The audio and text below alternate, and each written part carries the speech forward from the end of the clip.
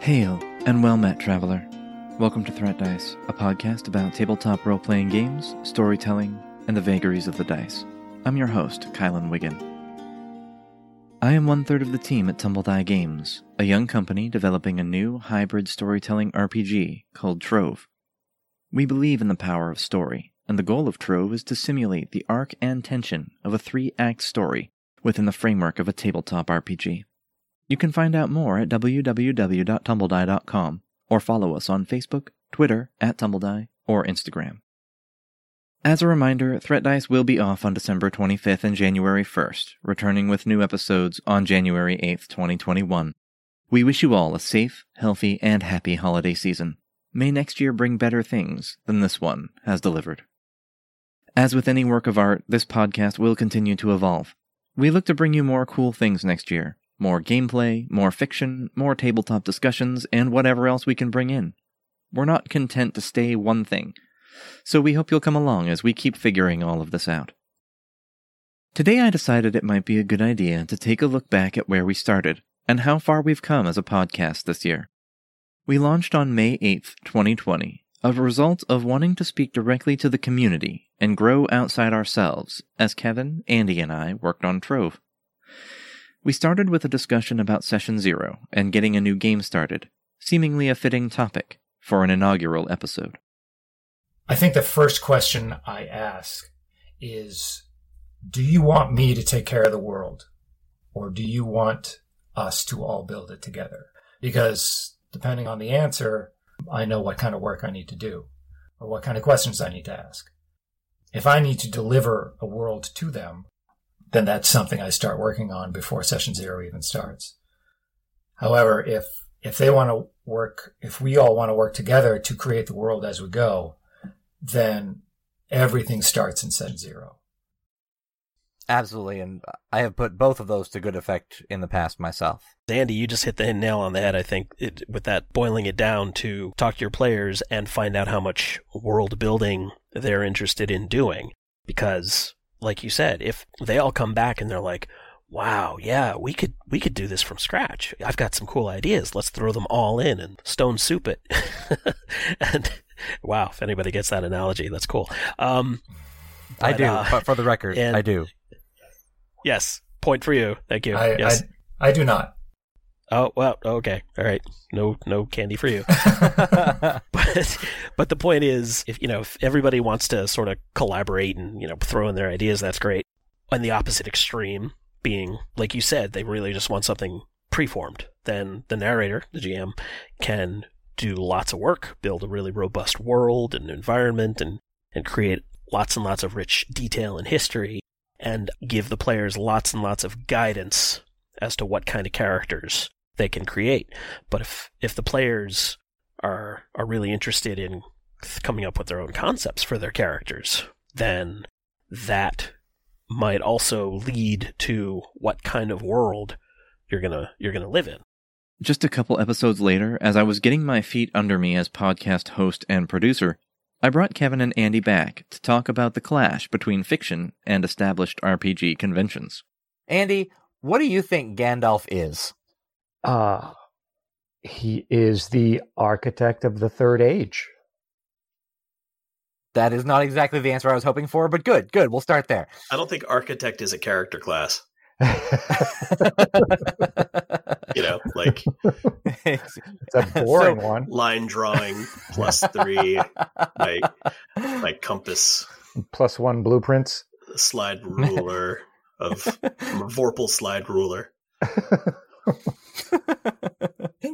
So, as far as gaming goes, anyways, let's frame the conversation in terms of our RPG background. Okay. So, in terms of gaming, yes. How do you see Gandalf? He's a wizard. Gandalf is a wizard. He's a wizard, Kylan. Of course he's a wizard. Kev, what about you? Yeah. He's of course he's a wizard. He says it himself, right? He says a wizard is never late, nor is he early. He always arrives precisely when he means to. He's a self-described wizard, so I mean, if you're going to believe anybody, it should be Gandalf. Well, what if I don't believe Gandalf? And I guess that's the question. I'm not actually sure I do believe him in this case. Oh my God. The emails we're going to get. So I'm going to make a case here, and I want you guys to tell me if you think I'm crazy. Okay. I think that in terms of the gaming archetypes that we are so familiar with, I think that Gandalf is not a wizard, but a cleric. And I'll tell you why. Because he has a mace. Wait, he doesn't have a mace. No, he doesn't have a mace. He has a quarterstaff, but quarterstaff is on the cleric list. He also doesn't wear armor, but he's a little bit more, I think, the priest cleric type as opposed to the martial cleric. And the reason I think this is because, Kev, what is the first thing you think of when you think of your D&D wizard? D&D wizard? Yeah. Oh, yeah, okay, yeah, like damage spells, lightning bolt, fireball. Fireball, right? Fireball. That's the one that every D&D wizard is working towards. They're dying to hit 5th level so they can sling that fireball around. Yes, in a 10x10 room. Right, sling the meme around that says, I didn't ask how big the room was, I said I cast fireball. Nerds. So, where in Lord of the Rings or The Hobbit does Gandalf throw a fireball? Andy?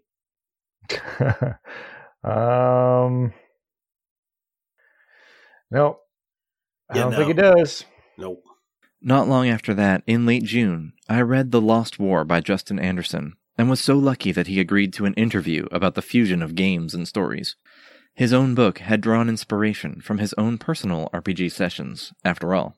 So, about the characters specifically, I felt like as soon as I picked up the book, and the moment Elandria came on screen, which is, of course, I don't know, the second or third page, I was like, this character may have been an elf at some point. She was. I thought so. Absolutely was. Yes, she was. And when Glorbad came on screen, I was like, this guy was a dwarf. Yes, he was. You're absolutely right. He was. I've been, as you might be able to tell, I've been playing RPGs for a long time. So to see them and to recognize the archetypes, but have them altered was really neat. And I like that a lot, to have them interpreted as, humans in this setting that you'd created. But to be able to clearly see their RPG roots was really neat. Oh, thank you. Yeah, no, they were. You're absolutely right. I made the decision that I wanted to keep to human characters in this. I wanted to go a more sort of low fantasy route with it and keep it to human characters. But yes, you're absolutely right. I mean, Elandria was an elf, and Glorbad was a dwarf, and I'm trying to think of the other way. I think most of the other characters were human. Were any of them not human? I don't think so. I think the other characters were humans, but those two specifically, yes, you're absolutely right. So, as far as picking up characters that belong to your friends and molding them to fit the story that you wanted to tell, what was that process like? Building the story from pieces that existed and new things you had to create out of whole cloth. There was a real moment where I had to stop and disassociate the characters from the players. Because I was thinking about things I wanted to do with the storyline, and therefore what the characters were going to have to do, and I was really associating them with their players. And I was like, oh no, I can't have her do. She'd never do that. No, that's not that. And I was just like, no, wait, this is not her. This is not. I actually have to step away from this and say, okay, now that these characters, are mine to play with as such, I need to step away from defining them the way their players necessarily defined them. And, I can change them. I can do different things with them. And as soon as I did that, it really freed me up in a lot of ways to kind of do more with them than I would have done originally. But I had to recognize that it was a subconscious thing, that I was limiting what I was prepared to do with the characters and how I was prepared to have their relationships develop and interact and so on, because I had associated them so much with their previous incarnations and their players. So, yeah, that was something I had to overcome, and I also had to get away, I suppose, from the idea of who they had been before as well. Right. The kind of I had that history in my head of essentially who these characters were, how they tended to behave. I had to kind of unlearn all of that and recreate them from not from the ground up, because I had a basis of, what kind of person they were and what kind of abilities they had and, what their backgrounds were. but I had to make sure that was, what I wanted them to be rather than what I was kind of bringing with them. Right, and because they became dissociated from their actual history, I imagine that took a lot of it as well. You had to kind of create new backgrounds for these characters that tracked with their previous experiences so that their personalities were roughly correct. Yep, without exactly. Completely betraying the concept of the character. Yeah, I mean, I can remember the day that I literally sat down with a notebook and was like, right, I need to get this out of my head. I drive my wife nuts because I keep so much in my head and don't write stuff down. Sure. I was like, right, I've got to get this out of my head and write down the backstories for these characters. So for every one of the main characters, especially the point of view characters, but the other ones as well, I sat and wrote like 2 pages of A4 of their backstory and just like defined it all really clearly. And that was actually really helpful because in particular, there was a couple of characters, Nyria in particular, I felt like I didn't have a clear enough picture of her and who she was, and therefore her voice was not as clear to me. Sure. And once I sat and wrote down her backstory and worked out who she was and what, had happened to her and where she'd come from, I actually went back and rewrote quite a few of her. In fact, I think I rewrote all of her point of view scenes, or at least heavily edited them, to completely change her voice. Originally, her voice was far too similar to Elandria's, and I had to go back and really think of it again from her perspective of her as a character and get her voice coming across instead. Inspired by how well I thought Justin's interview went, I decided to reach out to other members of the tabletop RPG community to learn how they became gamers. The first one I talked to was Eli, and we had a wonderful discussion. So you mentioned a ranger as that very first character. So what was that character like? Very standoffish. I realized after I had made my first handful of characters for D&D games that I was playing very standoffish characters a lot. Hidden depression, don't trust anybody, and all this other stuff. And so it was this half elf who I don't even think I made a whole backstory for them. I think their tribe got destroyed by giants, and he ran away from home, and he ends up with a companion that is a panther. So I don't remember the panther's name. That makes me sad because it was a really cute panther. But yeah, so he was great, honestly. For a first character, he was dramatic. He didn't take shit from anybody, and it was just it was a good time. But from there, I really started to tried to branch out. For a while, it stayed in the vein of I'm gonna trust a little bit more, or I'm gonna trust a little bit less, and I'm what's less than 0?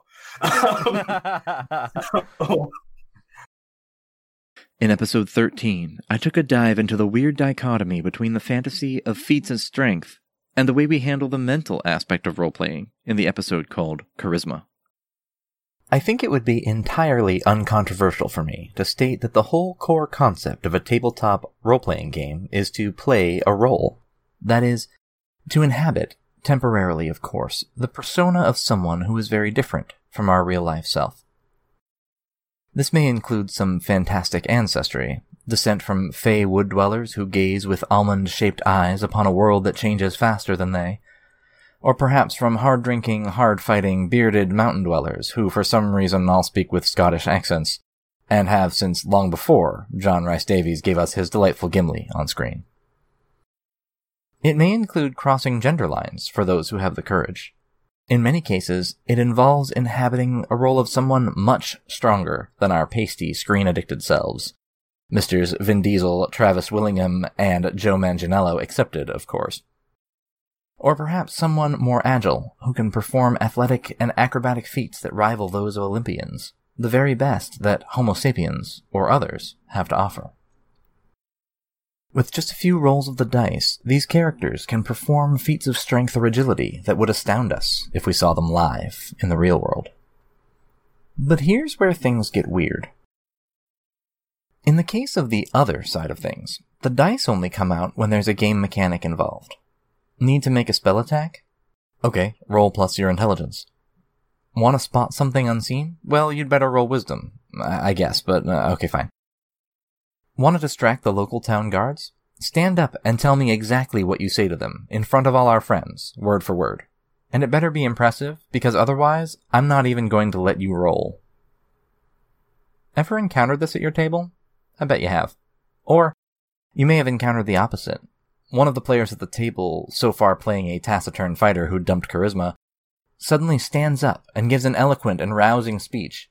No dice are rolled, and suddenly the entire town is on his side, because his player is well-spoken. Just 3 episodes later, in episode 16, Things Got Real, I talked about some of the defining experience of my life and what it means to us to experience something besides fun at the gaming table, in grief and gameplay. Pushing a player into permanently losing something they've invested time and emotion into causes, well, emotion. Some people might not want to play anymore. Others might be furious, not with the dice, but with the person sitting behind the DM screen, who should have done something. Others might be furious at their fellow players because they didn't act fast enough to salvage the situation. There's a word for this feeling, the one you experience when something you spent time, thought, and emotion on is suddenly taken away from you, irrevocably. It's grief. Grief is complicated. This is not an emotion that we generally seek out. It's certainly not one you expect to simulate in a game where you're all supposed to be having fun. Grief is not an emotion that's acceptable, at least in my culture. It makes people awkwardly avoid you, offer platitudes and empty words, and then stop talking to you until you feel and act normal again. And yet, that's what we feel when our level 12 character gets dropped in one hit by something that outclassed them. We've known that character for a year or more, and even though they are fictional, their sudden demise hits like a punch to the gut. Someone we cared about, even as an abstraction, is gone. After I met the wonderful Gamer Mom Luna on Twitter, and we realized that fate had conspired to place 2 internet strangers remarkably close to one another in meat space, we set up a little exchange. She agreed to come on Threat Dice for an interview, and I got to appear on her Tales from the Tavern discussion show on Twitch, and we both gained a friend. So what was the very first tabletop RPG system that you learned to play? Well, it was D&D, but it was back during 3.5. So I've been playing for close to 13 years now. And I actually mark that time by how old my daughter is, because I started playing when she was a newborn. Oh, there you go. Yeah. So, so it was still D&D 3.5 when she was born. And it was really great, because it was one of those things where my now ex-husband was hosting a game at our house that had started, before she was born. And of course he was hosting it at our house because, like, God forbid I go into labor in the middle of a game or something like that. So, sure. So after my daughter was born, they would have their game nights, their one night a week. And I would be like, oh yeah, I'll take care of the baby, whatever. And, I'd put her to bed, and I'd, then of course, being a new mom, I'm like, all right, I'm going to bed too. Good night, And then slowly, as like time went on and she started to get a little bit older, I would be like, okay, I'm going to put the baby to bed. And then I'd like be back downstairs on the couch, like kind of listening to what was going on. And then finally I was just like, all right, make room. I'm coming in. I want in on this. So yeah, so that was pretty much how I jumped into it too. It was an easy thing to jump into because it was all mutual friends of ours anyway. So it wasn't like there was a bunch of new people that I didn't know. Right. So they made it really easy for me, and it's been all downhill since then. Well, I'm glad they made it easy for you, because that is not always the case. I had so much fun testing out new games in the second half of this year. My experience GMing Zweihander was transformative in a lot of ways, and experiencing something beyond the D&D model made my own thoughts on gaming that much clearer. Okay, here's the high level on the scenario. The PCs were in a small town called Warford, where they had heard there was a silver mine producing tons of cash, kind of a gold rush scenario. They came all the way there from far away, only to find out that it wasn't nearly as nice as everyone said. Shocking, I know. After a couple weeks of barely scraping by, though, something happened. The miners stopped going up the mountain, and tension began to build. The PCs ended up accepting a contract from the town's Lord Mayor to figure out why the miners weren't going up anymore. That there was some kind of curse on the mine, and so the Miners Guild had simply stopped working until the problem was solved. Politics and intrigue abounded behind the scenes, but in short, the PCs needed to figure out what this curse was and how they could break it in order to get paid. There are two key moments that stick in my mind, where I really saw what this game could do with players who had bought in. The first came early on in Session 2. After getting everything in order in town during Session 1, the PCs, and an NPC, the head of the Miners Guild, headed up the mountain so that the PCs could get a first-hand look at the so-called curse. On the way, they came across a woman, desperate for help. She was the wife of one of the miners, and they had been sneaking their cart up the mountain to load it up with silver since the miners weren't working. But instead, the cart's axle had snapped, and cart, horse, and husband had all plunged into the ravine off the side of the trail. She offered to pay them everything she had if they could find her husband, since she was not brave enough to venture into the forest herself. Two of the players were not particularly interested in this.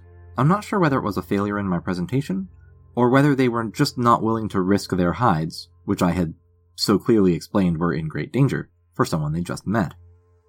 In the end, only Varric, the burglar, ventured down the steep forest drop-off, assisted by Heimdallr and a sturdy rope. What Varric found was the shattered cart, and nearby, the poor dead horse being feasted upon by what were essentially ghouls.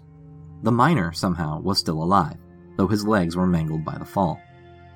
I described as one of the ghouls broke away from its feast, alerted by the sound of Varric's approach, he missed a stealth check, and started coming towards him and the paralyzed miner.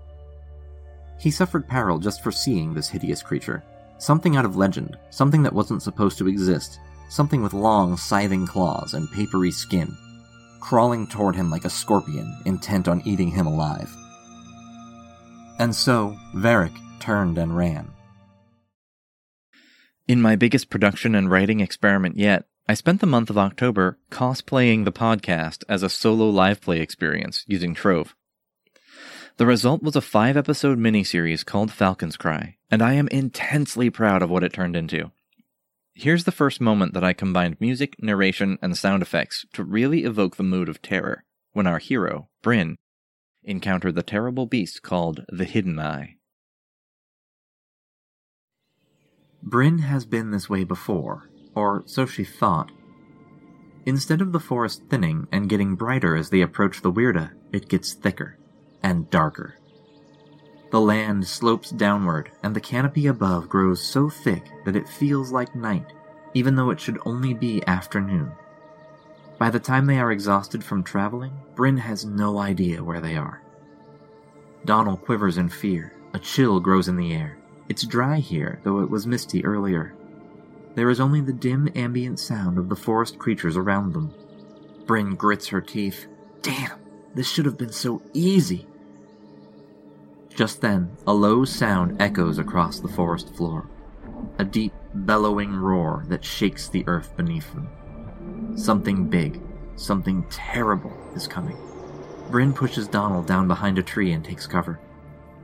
Slowly, painstakingly, an enormous creature, almost the size of the great lizard that devastated their village, comes into view.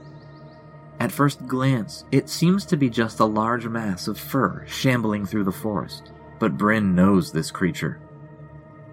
She has seen those golden eyes before, peering wickedly from beneath that shaggy pelt. That inhuman intelligence, searching for prey. This is the Hidden Eye. She has only ever seen it at a distance, warned by her elders never to go near it. The Hidden Eye, if confronted, would be enough to kill 5 strong men without even risking its own hide. Weapons tangle in its long fur, rendering them useless. Its intelligence causes it to lure in its prey, strike without warning, retreat, and strike again. This is not a creature that they can hope to defeat. A few dozen yards away, the creature stops to take a deep, languid breath of the forest air. Bryn doesn't dare to breathe. Her hand is clamped over Donal's mouth so tightly that the boy may have bruises. She stares, rigidly, hoping that the gentle breeze currently carrying the Hidden Eye's musky scent towards them will not suddenly shift directions. They are lucky to be downwind. After an eternity, the Hidden Eye lets out a deep huff and bellows once again, the horn blast of its coming nearly rattling Bryn's eyes from her head. Then, slowly, it lumbers on. They cannot stay here. They have to flee. It doesn't matter where. Bryn drags Donald deeper into the forest, away from the Hidden Eye. Away, away, away. And finally, during Falcon's Cry Episode 4, Bryn took a calculated risk and destroyed a threat to her companions, pulling it off with flair. Bryn, high up in the tree, holds her breath as the Shrike emerges from the brush below her. She grips the haft of her spear so tightly that her hand begins to ache as it sniffs, drawing closer to the trunk below her, scratching at the roots as it searches for its intended prey. She could leap down and try to surprise it, to kill it. If she landed a good strike, her spear would cleave through its scales and she could kill it without too much trouble. The difficulty is she has no idea whether or not it is actually alone. She can't see the others, but that means little. Shrikes are most dangerous because they work in packs, and because they are very hard to see when moving with intent. If it is truly alone, then she could kill it and flee before the others could react. She could wait it out, hope it doesn't spot her here in the high tree. If it does, though, it would call for its pack for certain, and then she would be faced against all three of them, with no hope of escape. She would have to fight and kill them all, and she stands little chance alone against them. They are animals, but they are canny hunters. Bryn grits her teeth until it feels as though they may crack. She has to take it. She has to take the chance that she can see, and hope that the others of the pack aren't too close. She would have to get very lucky to not be spotted by this creature, and if she's seen, she has the same problem, except that none of them are dead. The Shrike reaches the base of the tree. It's now or never. Silent as a shadow, Bryn drops from the bough, her starfall spear extended before her.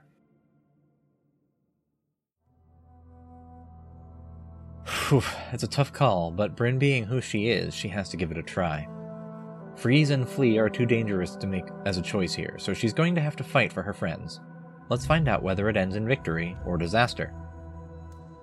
The effort is 2. It's a tough critter, but she's got the drop on it. The Starfall Spear reduces that to 1. This is definitely a body challenge, and she's going to invoke both the spear and her Fight, Kill, Destroy skill to add 2 to her trove. She'll raise by 2, her limit for body challenges. And she has a good narrative advantage on the Shrike, giving it a +5 on the d20. 15 plus 5 is a dirty 20. Nailed it. She spends 2 of her 5 remaining trove and gets just what she wanted. Bryn drops from the tree, silent as the coming of twilight. She lands on the creature's center mass, the Starfall spear cleaving scale and flesh, robbing it of even its dying scream. They tumble to the ground in a heap, and by the time they stop, the Shrike is already dead. She yanks the spear from its scales, drops to a crouch, and listens. Silence. The problem, of course, is that she's now covered in Shrike blood. They're sight hunters primarily, but that doesn't mean they won't follow a trail of fresh blood to its source. If she goes straight back to Donald and Kiva, she'll likely lead the Shrikes right to them, and they'll be in the same predicament as before. She pulls handfuls of wet leaves from the ground and starts rubbing off the blood as quickly as she can. The rain is still falling. It won't be long before she's washed mostly clean. She scrubs at her hands and arms and the Starfall spear, leaving heaps of ruddy brush around the Shrike's cooling body. Bryn takes another look around, her breath tight in her chest. Still nothing. She takes off into the forest, praying that the others will not have enough of a trail to follow. She loops back on her own trail, doubling back several times, trying to confuse it so much that the Shrikes will give up in hopes of easier prey.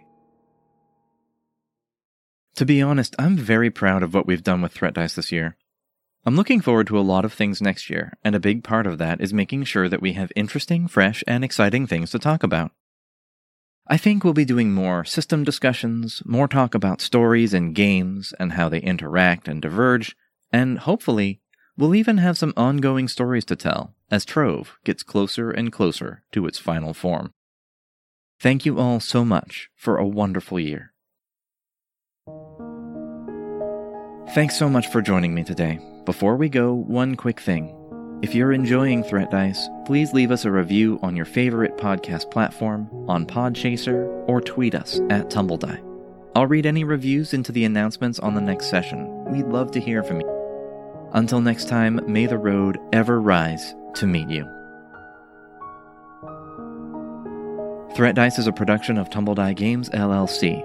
Our intro music is What Lies Beyond, the interludes are Clockwork, and the outro music is Storm, all by Vincevept. Check out his amazing work at youtube.com/Vincevept, VINDSVEPT. This episode was produced and recorded by me, Kylan Wiggin. You can find Threat Dice on Apple Podcasts, Google Podcasts, Stitcher, Spotify, or wherever you get your podcasts. Thank you for listening, and we'll see you next time.